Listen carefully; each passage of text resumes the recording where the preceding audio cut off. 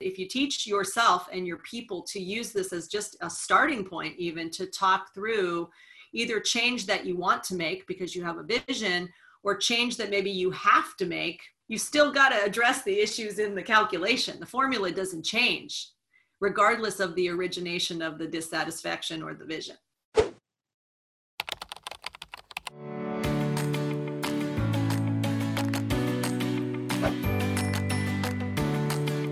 Hi, and welcome to the Leadership Now series with Nick Vujicic and Christine Grimm. ARIA Consulting, 23 years of executive coaching, and I'm humbled that she is my coach. I could not lead without the sound coaching from Christine. I'm so glad, Chris, that we get to coach everyone watching. Tell us what we're going to be experiencing here on this series.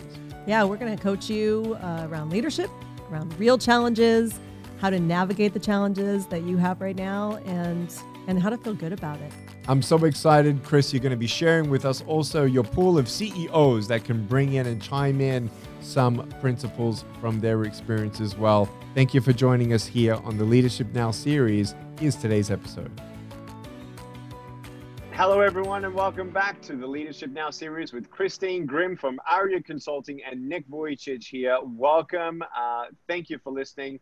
Thank you for sharing this awesome content to edify, empower, and encourage leaders all around the world. Chris, thanks so much again for doing this series with me. How are you?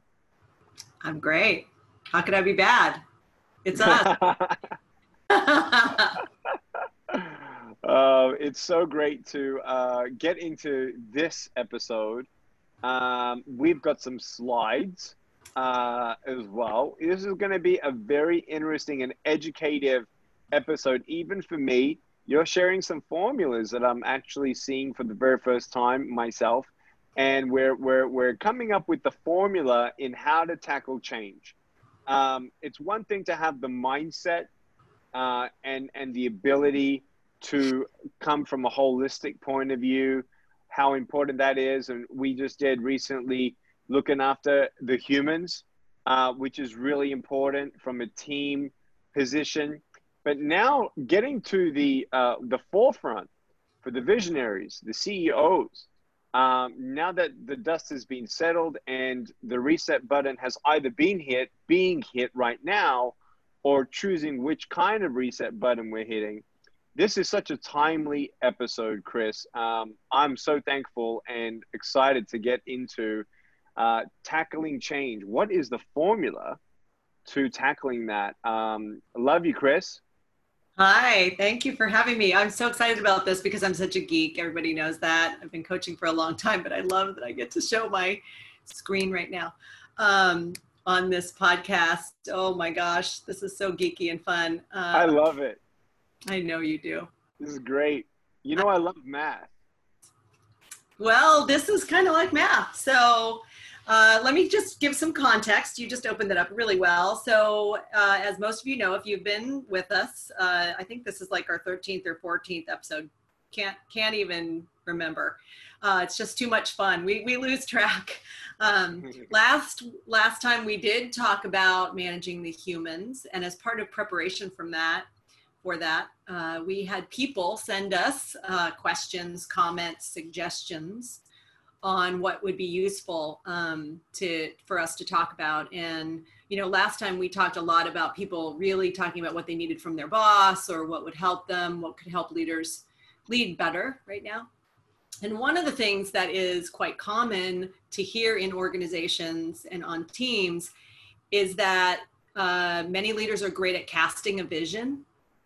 And many people are really good at being dissatisfied, which we'll talk about in a little bit here. But organizations oftentimes aren't really great at managing change and getting the outcomes they thought they wanted in the beginning of the process. So let's just talk a little bit about that. So I pulled this. This is not new. You could Google this. Anybody, if you're interested, if you're a geek like me and you want to learn more, this original model, it's pretty old.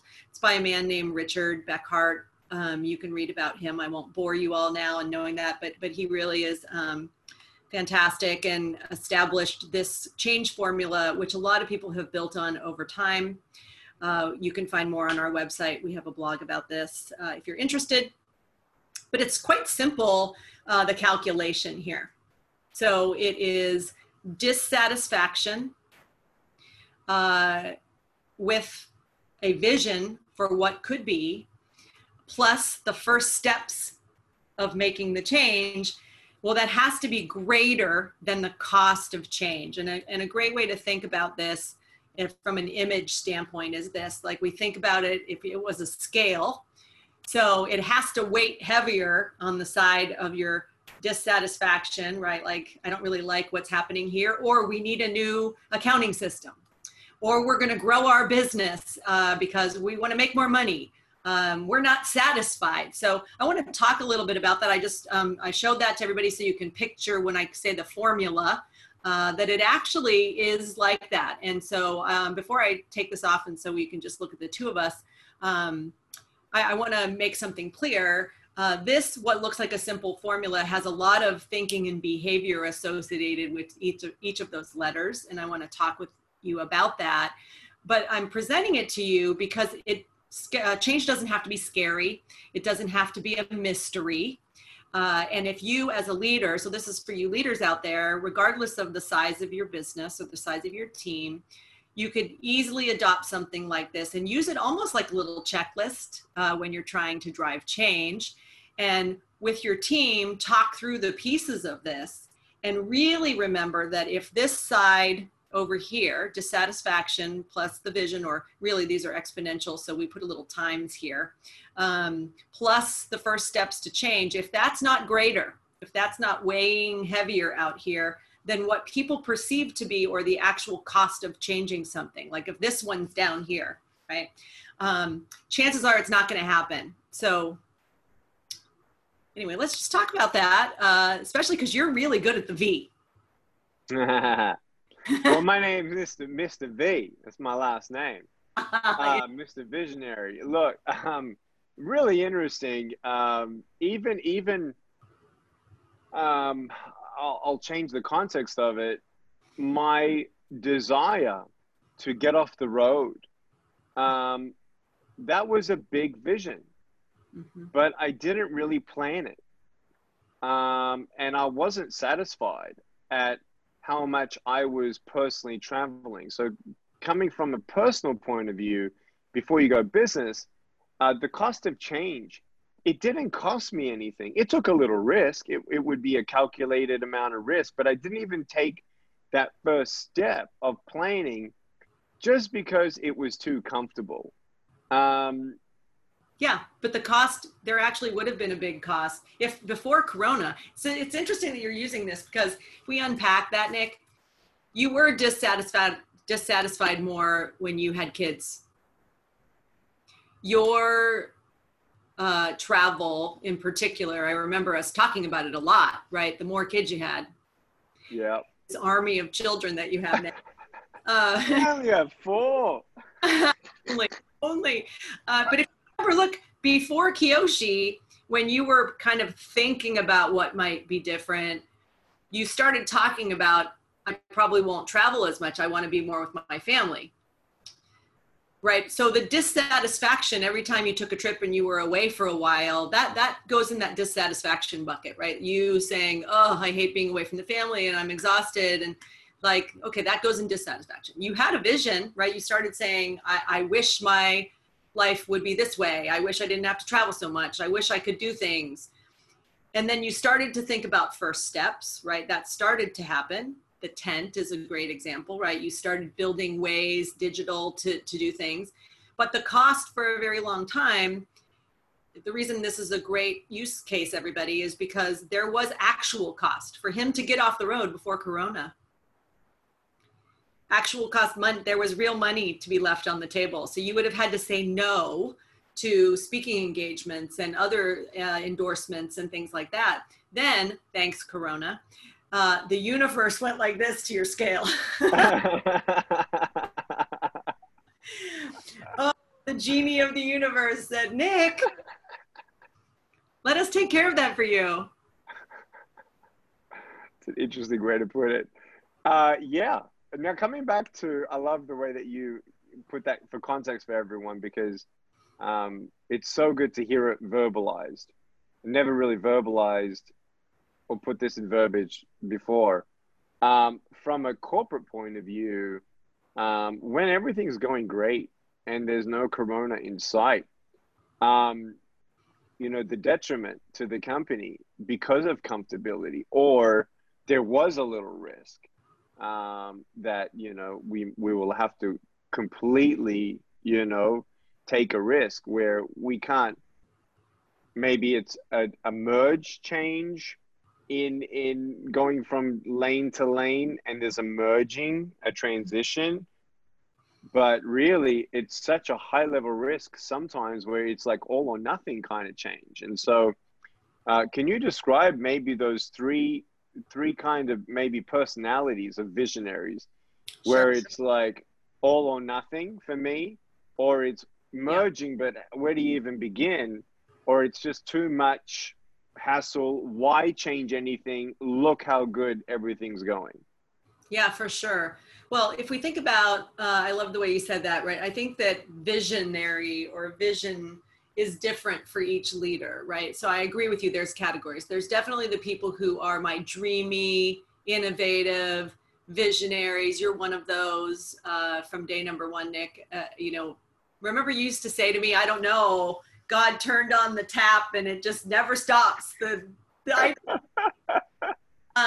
Which is fantastic, right? But I know those people. I think like Elon Musk is like that. I think there are other, people watching us right now. If you're one of those people who just have cool ideas and always thinking the next thing. And then I have my leaders who are a bit more measured than that. Like they don't necessarily have big, bold visions until maybe something occurs that kind of drives that. And by the way, COVID and everything we've gone through this year, for some people have done that, right? They're experiencing things like we talked about on our episode with Regina Ellis, right? Whether that's adversity or watching other people or just literally having an idea, because all of a sudden we're in such unfamiliar territory, something pops up, right? So some people don't live their life as a visionary, but then all of a sudden have a thing, a vision. And, we, for a number of episodes, have been talking about leaders having to reboot. And so in that process, someone who's maybe not naturally visionary, might come up with a very clear understanding and vision for the future. That could be born out of dissatisfaction. It could actually just be born of their business and maybe conversations that have been happening over time. And the cost of shifting everything was too great or seemingly too great. And then, by the way, I think that there's a third style for sure. I have some leaders who are not visionaries at all. They're highly operational. And by the way, that's not a criticism. That is an observation, right? That they can't really see out into the future because they are very focused on operationally keeping the organization doing what it does well right now, or problem solving. The reason why I think this is material, Nick, is that that whole equation is important, specifically if you are not just making change for yourself, but you need other people to come along with you. Right. And so in leadership, since this is a leadership podcast, I really thought it was important because oftentimes, regardless of your style, our leaders will, cast a vision, communicate something. We're going to be a $10 billion company, or I was working with a young startup of wonderful people. The startup is called farmshelf.com. I'll give them a little shameless plug. They're amazing, amazing young men and women. And their original vision was to do business with other businesses. And they were providing what is essentially a very high-tech, cool, indoor Wi-Fi enabled garden so that anybody could have fresh food. They started with like school cafeterias and hotels and businesses. You guys can look them up. They're amazing. Well, COVID hit and they had to shift very quickly because restaurants were closed. Hotels were closed, like a lot of their customers were closed. So they went B2C very quickly. They had to go to what was a long-term vision for them that they thought, oh, that won't happen for a long time. And they pivoted very quickly to a new vision to put these in people's homes. And Cool. they had to redo their whole equation, right? Like they had to look at the whole thing and go, whoa, whoa, whoa, our vision was this. So now there's a new problem to solve. How do we do that? And so it's important when I showed you that D plus or times V plus FS, and I want to make sure we talk about it because each of those is important. I think people know what dissatisfaction is, but I don't want to take something for granted because dissatisfaction, you know, doesn't always have to be really ugly. Right? So yes, there's dissatisfaction that shows up like pain. We're losing money. We're losing customers. We have a problem. That's dissatisfaction, right? When the team's talking about, oh, problems, like we can't get a license of where we're going to put our tents, Nick, whatever, like there's angst and problems, that is dissatisfaction. But usually what has to happen for most comfortable humans in normal businesses, if everything's going on okay, is the dissatisfaction has to reach a level of pain before they're willing to take the risk of creating real sustainable change, right? So to your point, when things are going good, when the money's flowing and when our business model is working, you have to be in serious crisis or pain to actually make big change, right? Something's got to. No, I love that. Yeah, I've always said desperation births revolution. I was so inspired this week, Chris. One of my friends that you've never met, his name is Joe. Joe had this, he's got a portfolio of Airbnb vacation rentals, and we all know what happened in 2020. And they were looking at going belly up that April, May. You know what he did? Talk about genius, talk about dissatisfaction, right? Losing money and that pain, and then bringing a revolution in. It's unbelievable what he did. He's a genius. He made the right connections to the Air Force, who needed to find placements for military, who needed to quarantine. Oh, interesting. Can you imagine, like, connecting those dots? I wouldn't. No way. That's ingenious. Perfect example as well of something out of our industry and something not, you know, team building kind of, but I mean, I was like, this guy's a genius. Is my age. It's amazing. I love that.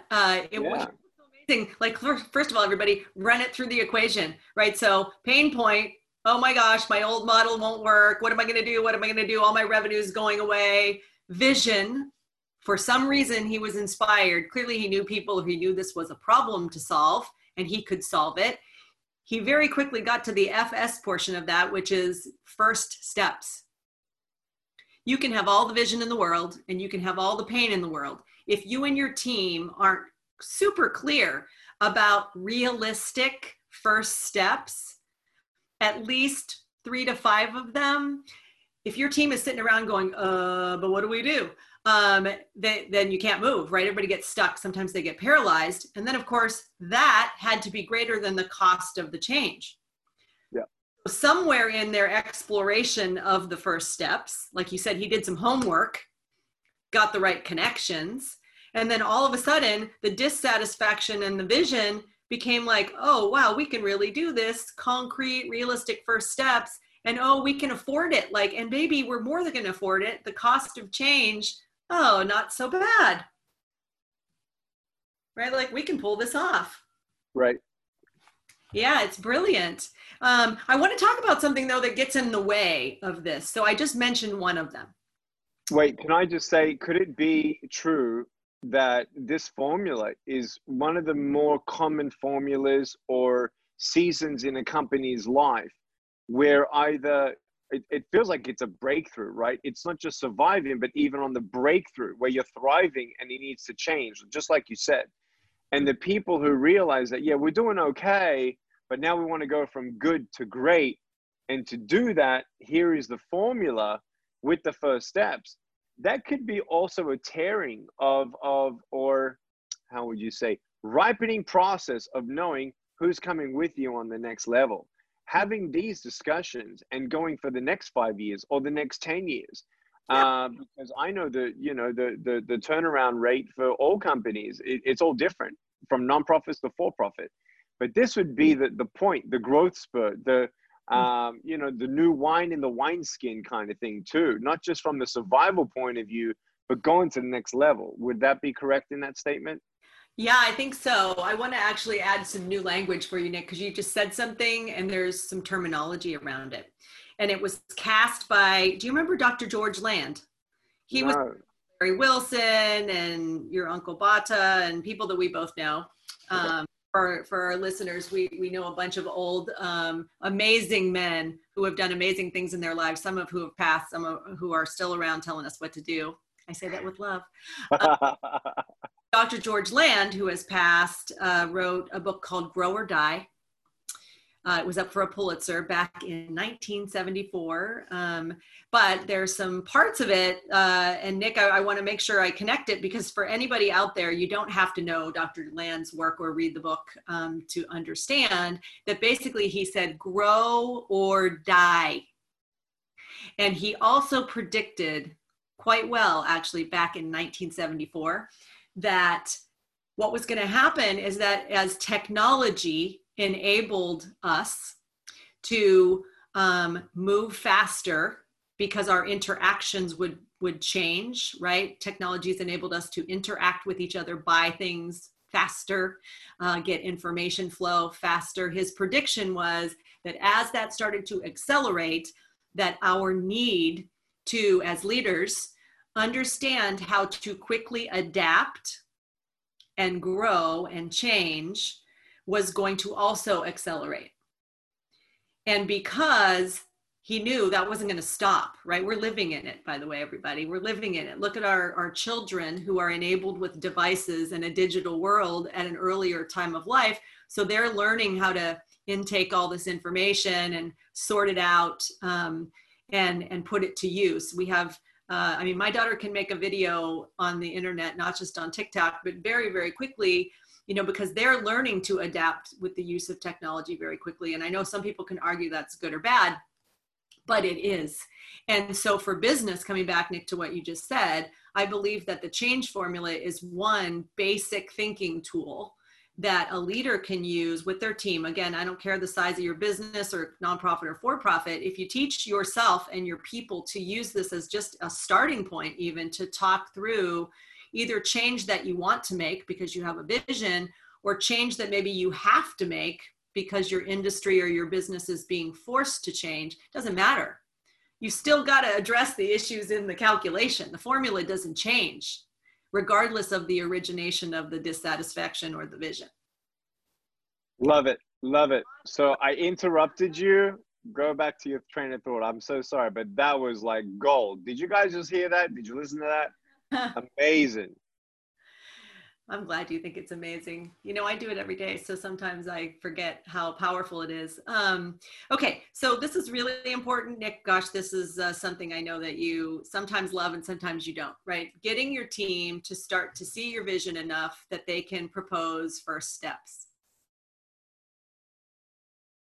Not every leader is good at that. Not every leader, sorry leaders, not all of you are patient enough to do it. So one test of your team is that, right? Talking about dissatisfaction enough and vision enough and starting to quantify those as much as possible, but then letting your team come back to you with at least the start of a plan so that the first steps feel tangible and real and doable to them, because you don't want to present a vision that's so far out there and disconnected from your team that you're kind of setting them up for failure, but also you're diluting and, frankly, devaluing your own vision.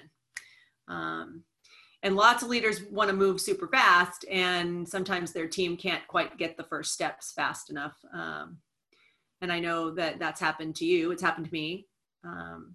It's the unsexy part, I think. 100%. But what's really cool about that process is how much you learn about yourself as a leader. You True. always learn more about yourself more than anything. Um, it's trying to understand what you think you said versus what was said, Mhm. and what they heard, and then what they understood. It's so true. Because what you understand when a leader says XYZ, you only have one frame of reference based on your history, of your experience, of your knowledge, and the wisdom that you've been given so far. And if that's limited in any way, shape, or form in the direction and the canvas of what's being pitched, I just want to encourage everyone to just be frank and transparent and not feel like that, well, then I have to admit that I might need some help and more direction with the planning part, because I don't know this, or I never had experience with this. It's great to huddle with the team, but like just always being transparent as well has really served us well within the team, Amy, and having just good heart-to-heart conversations. And I'm also going to point the finger at me. Really interesting how easy it is to overlook me or my lack of discipline sometimes of checking in and assuming some things, or how can I say it? I've given myself slack in the last 6 months because of COVID to not ask the questions that I really wanted to know the answers to. Not because I was so busy, but I know that everyone's a little overwhelmed as well. How does a leader, Chris, especially in 2020, the last 8 months, where all hell is breaking loose, right? And everyone's drowning, per se, or the perception of it. How do you as a leader set the tone? Do you say, hey, look, things have changed a little bit if you haven't heard about COVID. And we're going from now a pulse check of monthly to weekly, or hey, let's make a conversation happen to already start changing what we did have in plan as the first steps. Hey, because of this, and this, let's huddle together and let's get all our minds into this, and let's agree now on the new path. Maybe I'm just talking to myself right here, but I wish I was checking more qualitative data in 2020, monthly now. Looking back, I've already regretted that straight up, and not being so proactively waiting for someone to tell me what I think they should know what to tell me. Yeah, it's really great reflection. I'm proud of you for being able to do that. So what Nick just did, everybody, is important for leaders to be able to do, right? Reflect and think about what we call the plus delta, what's been working, what's not working. And you just did a little bit about that with that. I want to come back and answer you in two ways. I want to say, first of all, what happens, like if you just take the formula for a moment and apply real life to it, Nick, is that once we get out of the thinking in our head of like the dissatisfaction has now enabled my vision in my mind to come alive. Really, that's what reboot is, everybody, right? So all of a sudden you're ready. Something in you is ready to do this new thing, or you're being forced to do some version of the new thing.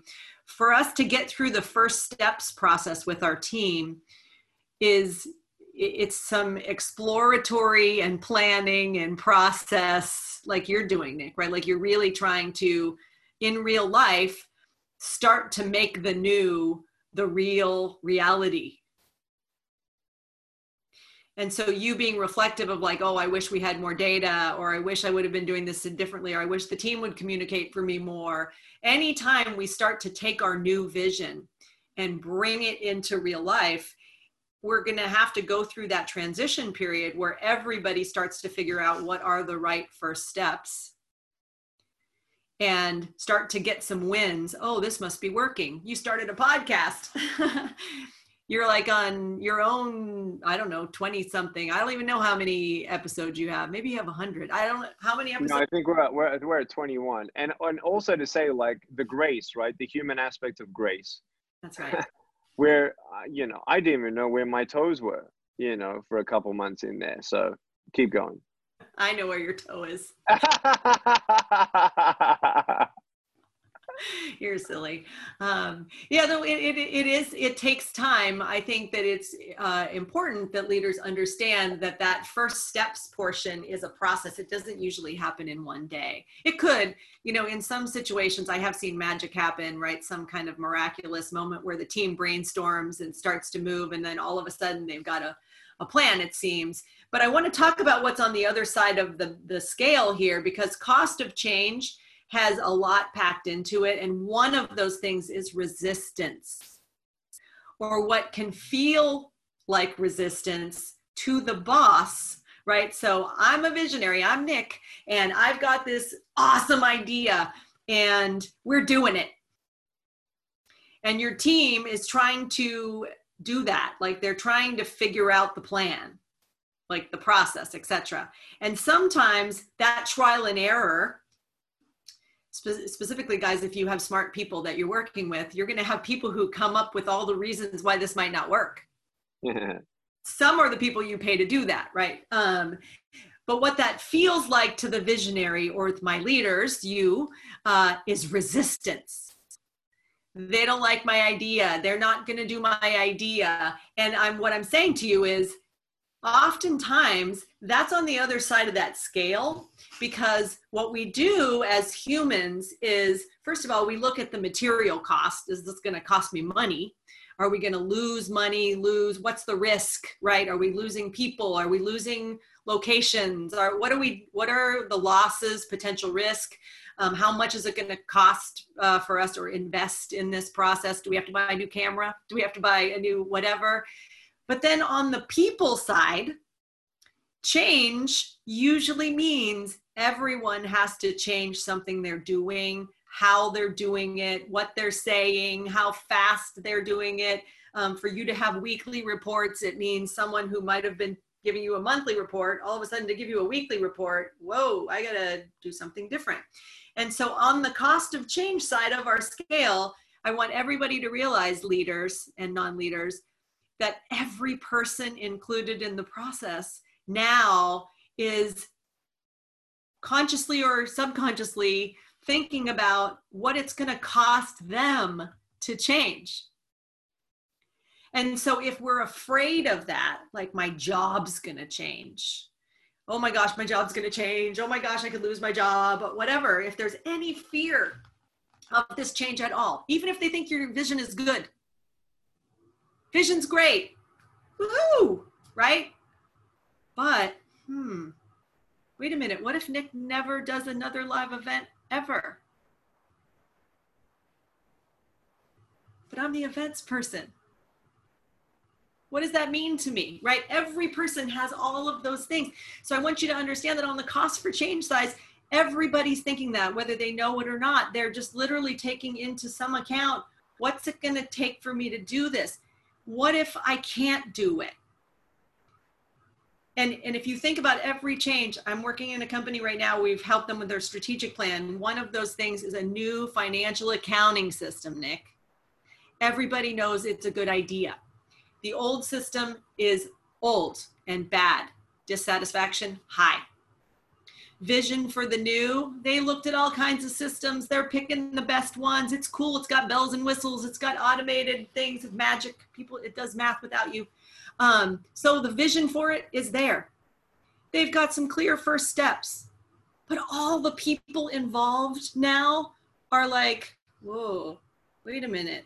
I have to learn a whole new thing. Oh, I forgot. That, or I didn't take that into consideration. What if I'm bad at it? And so what does it feel like? Back to what I was saying. Well, it feels like resistance to the leaders. Right. And when you have that, though, communication, though, between the team and the leader, you know, it's good to even over communicate from a leader's point of view to say, look, we're in this together. we're going to figure this out together. And obviously when something's not broke, don't fix it, right? From the team's point of view. So there's a subconscious level from a visionary leader point of view where it's like, well, let's all go for the best. Is it just me that's going for the best? Or, it's taken us this long to get to great, but they don't even know what's in my head for the next 10 years. And so it's like, like you said, most visionary leaders are impatient. I've learned a lot of patience because of you, a lot that I didn't have before, and I still need more. And I'm excited because this is a growing pain for nearly every single organization in the world. And it's almost like the shocking revelation where I think maybe in between the lines, my brain's thinking subconsciously as well. I wish we had more defined goals that were set. Those first steps, the plan, the execution, the management of it, the reporting of it, the analysis of it, then the tweaks to it. It's almost like 5 steps. And it's like, hey, wow, I have learned so much in 2020 that moving forward, even though we've all agreed on plan, like making a plan, very high level, coming down to that qualitative data and analysis is so critical, because at least then you have reference points, right? If you're, let me explain what I'm trying to say. If you had first steps, if you had a plan, if you had the goals and you were managing the goals and you had analytical data and qualitative and quantitative data and per month, then when COVID or something like that happens, then we're looking at that and we're seeing the data and we're seeing what change we need to make. Not having those 5 or 6 verticals in some of the departments is really challenging them. And you feel like, whoa, we're scrambling. We're like, it feels like we've got a piece of land and we're trying to build a structure from scratch almost, it's like, okay, with this environment. So I've really learned a lot in the last month. And I'm excited just that you're sharing these tools with leaders out there to really not just be reactive, but be proactive as well. That's what we're talking about. Because the better leader you are, the better you can lead a team. And as you lead the team better, then the team gets better. And that's when that momentum is just, it's gold. It's fun. Yep. Not having that, talk about resistance, like that's yucky. Well, it's also effective. Can we just? But it's great at the same. I was just going to say, but it's great at the same time, and it's exciting. It births things, right? Like having a baby is exciting. I hear, Christine. Yeah, you would know that. I think that's actually the most important part, right? So I remember when you first started talking about the tent experience, right? Nick in a tent with LWL, and how your team was like, whoa, how is that even going to happen, right? And that was a big vision. The team did so well with that one. When it came to life. Amazing. Do you remember me walking in your office and on the whiteboard, all of a sudden I was like, we're having more than one tent? Like, what happened? And it was because they did the first one, everybody learned, and all of a sudden your vision, when you first cast your vision, I don't know if you remember this, but you were like, we're going to do 5 a year. Everybody, this guy, big vision, boom, we're going to do this. And of course the team was like, Nick. But once it was happened, look, it makes the satisfaction that comes when any team, and I love my job because I get to live with you guys through the ups and downs and the execution of your visions, right? Watching it come to life. watching it get so real that your people who might not have understood, right? So reducing the cost of change so that they can actually see it and feel it and like it and go through whatever changes they have to make it sustainable. Right. I do want to say the part of grow or die that I referenced in a little bit is sustainable change, people, not just a one-time thing. So, you know, that means you got to bring your people along for the long haul. So your point about communication is important because part of reducing the cost of change is helping your people understand, you know, sometimes what doesn't feel very sexy, frankly, leaders, is, you know, what does this change actually mean? And, you know, to your point, Nick, understanding the data around it, but also understanding what your people think is going to change. In my blog post, you all can read about this.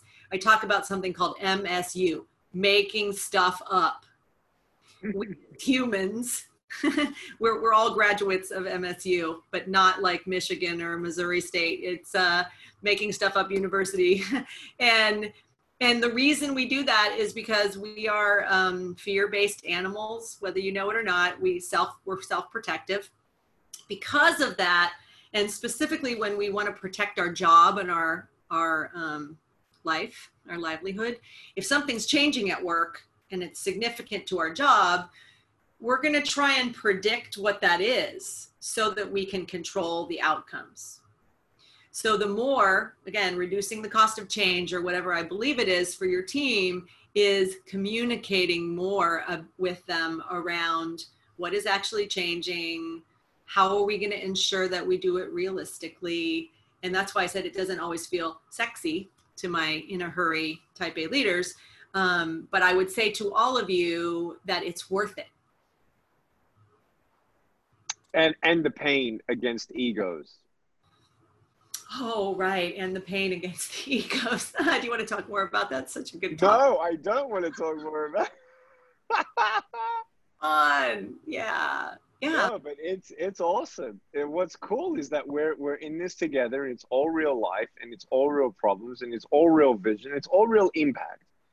That's why I feel like so excited, because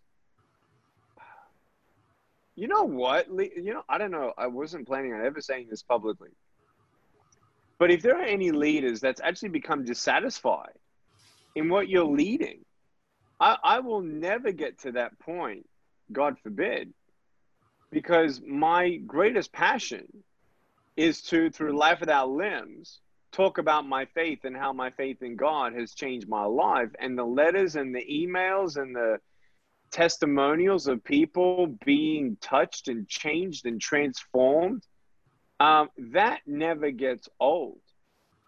And when you're doing something that you love, and you also work for a company that actually makes change. You mean look, macro level? Yeah. Like on a macro level, or impacting lives. Like, you know, I've heard from some caregivers who've left for various reasons in life and chapters, that they're a little dissatisfied in now what they're doing now. Even though it's still a caregiving job, it's because it wasn't part of a global mission per se. And I think how quickly us humans take things for granted. And at the same time, it's not though that you shouldn't have as much passion in your job or your workplace because it's not a feed the orphans or whatever. But it's the life and having satisfaction in it, and loving who you are, being aware of who you are and what talents and gifts you can give, that gives you a sense and creativity in the purposeness within that company itself. But I was just like, you know, I feel spoiled, Chris. I feel spoiled. Not that it's been hard, not that it hasn't been hard work. I've just calculated I haven't stopped since age 17. You haven't stopped for 23 years with ARIA Consulting, and you were hustling before that. but when you do what you love, not only can you get refreshed and not take it for granted, but that's also why you get more passionate and protective Totally. as leaders and vision. Like, it's your baby. And so the growing process and maturity, not my baby, but the stewardship that I have, and seeing that maturity process and that arc last 5 years, Mm-hmm. you know, it's just something that I'm continuing to learn and grow in, Chris, where you don't want to micromanage team. You don't want them to be afraid that you don't trust them. But, you know, at the same time, you got to speak your mind So and talk, you know, and not be afraid if there is some resistance. I mean, hello, right? That's how anything's birthed. Nothing's easy. Um, you know, that's one of the most craziest, most difficult things of entrepreneurship just about in all the world. Guess what? You got to work with people called human beings, and we love each other. It's just so amazing, the dynamic and the complexity of psychology on the conscious, on the subconscious, the verbal communication, the non-verbal, what you say, how you say it, which is what you've even taught us. You've taught us a whole dictionary in how to talk to each other, you know, like yeah. when this and this and this, it makes me feel, right? We all know that line. It makes me feel, and we do it in a way of total respect and transparency. And it's cool because you get that, I'm just going to stop here, the reciprocal respect, that Mm-hmm. this is the tools that we have to have iron sharpen iron. Mm-hmm. Yeah, it's good. Look, that just made me think of one last thing that we need to say about this. Yeah. I would say to all of you, and you and I have talked about this, when your people are resisting in a tangible way, if you can think about that as a good thing, and the reason why I'm saying that to you is that I know it doesn't feel good when people are disagreeing or when they might be criticizing your vision or telling you it can't be done. But if you can start to see that, first of all, if your people are engaged enough that they're willing to argue with you about something you care about that much, that is really good news. You have a way worse problem when everybody says yes, and in their heads, they're thinking this is never going to work, but they just go along with you and let you spend the money, time, and effort and energy and half-heartedly, and then it doesn't work out well and your vision doesn't get lived out, or worse, you spend money and it potentially puts you in a bad place, in a hole with your resources. That is a terrible problem. It is a blessing. It is a gift for you when people care enough to engage and push back on your vision. If that is happening to any of you, I have a class that I've taught in corporate for a long time around harnessing resistance, because when the energy of resistance is a force that you feel like is pushing against you, then you as a visionary should probably have some moments where you start to think about, wait a minute. Because when you get those people on your side, there ain't nothing stopping that train. Like when you turn the skeptics into fans, when you get your team members who are the most skeptical, and maybe, by the way, they have data you should be listening to because they might actually know in a very rational way why this idea might not work. When you take the time to listen to them, when you get past probably your anger or your ego or whatever it is that's mad about the resistance and the force against you, again, when you can just work through that and then invite it. Part of that class I was telling you about is oftentimes in leaders look at me like I'm nuts, but I'm like, oh my gosh, do focus groups, do something, do interviews, talk to them, hear every reason why they think your thing won't work. Most of those people just need to be heard, because underneath it, again, they're just afraid of something. So I just want to say that as my last thing is, like, take resistance. It's almost a compliment. Like if people are really going to put the energy to tell you no, you have them. They're with you. And often I love it. opposite. No, I love it. And so, you know, to all the team members, right? Bring up, you know, whatever points you want to work. You know, I'm going to say it in interesting words. Over the years, I've had people who are third-party contracts come in and speak to team members, and I'm on the phone on audio, and I'm speaking, and the third party sees my team member rolling their eyes. All right. It's just amazing. It's amazing. And then like, it's like, are you guys okay? Like I get that from third parties. Like it's weird, you know. Or I'm on a phone call and you know, just letting people be heard and listen is so important. You know, and not interrupting each other and just mutual respect. You know, if you got team members rolling their eyes in front of third party consultants while the boss is on the phone, you know, that's not kosher. You know, there's something wrong. That means we need a conversation. I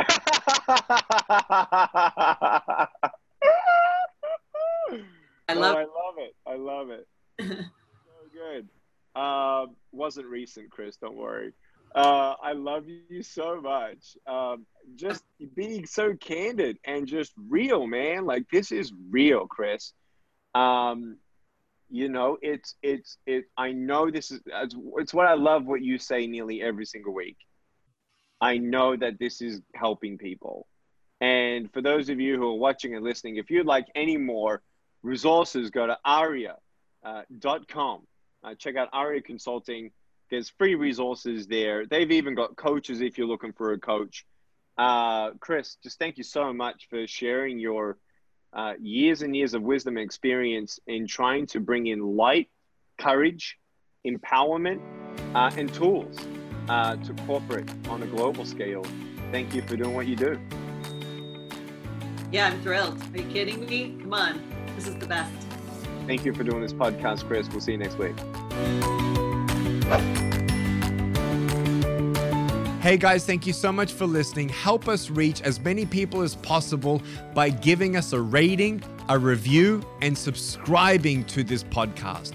Love you so much. And remember, share this with anyone you know who needs to hear this as well. I'll see you next week.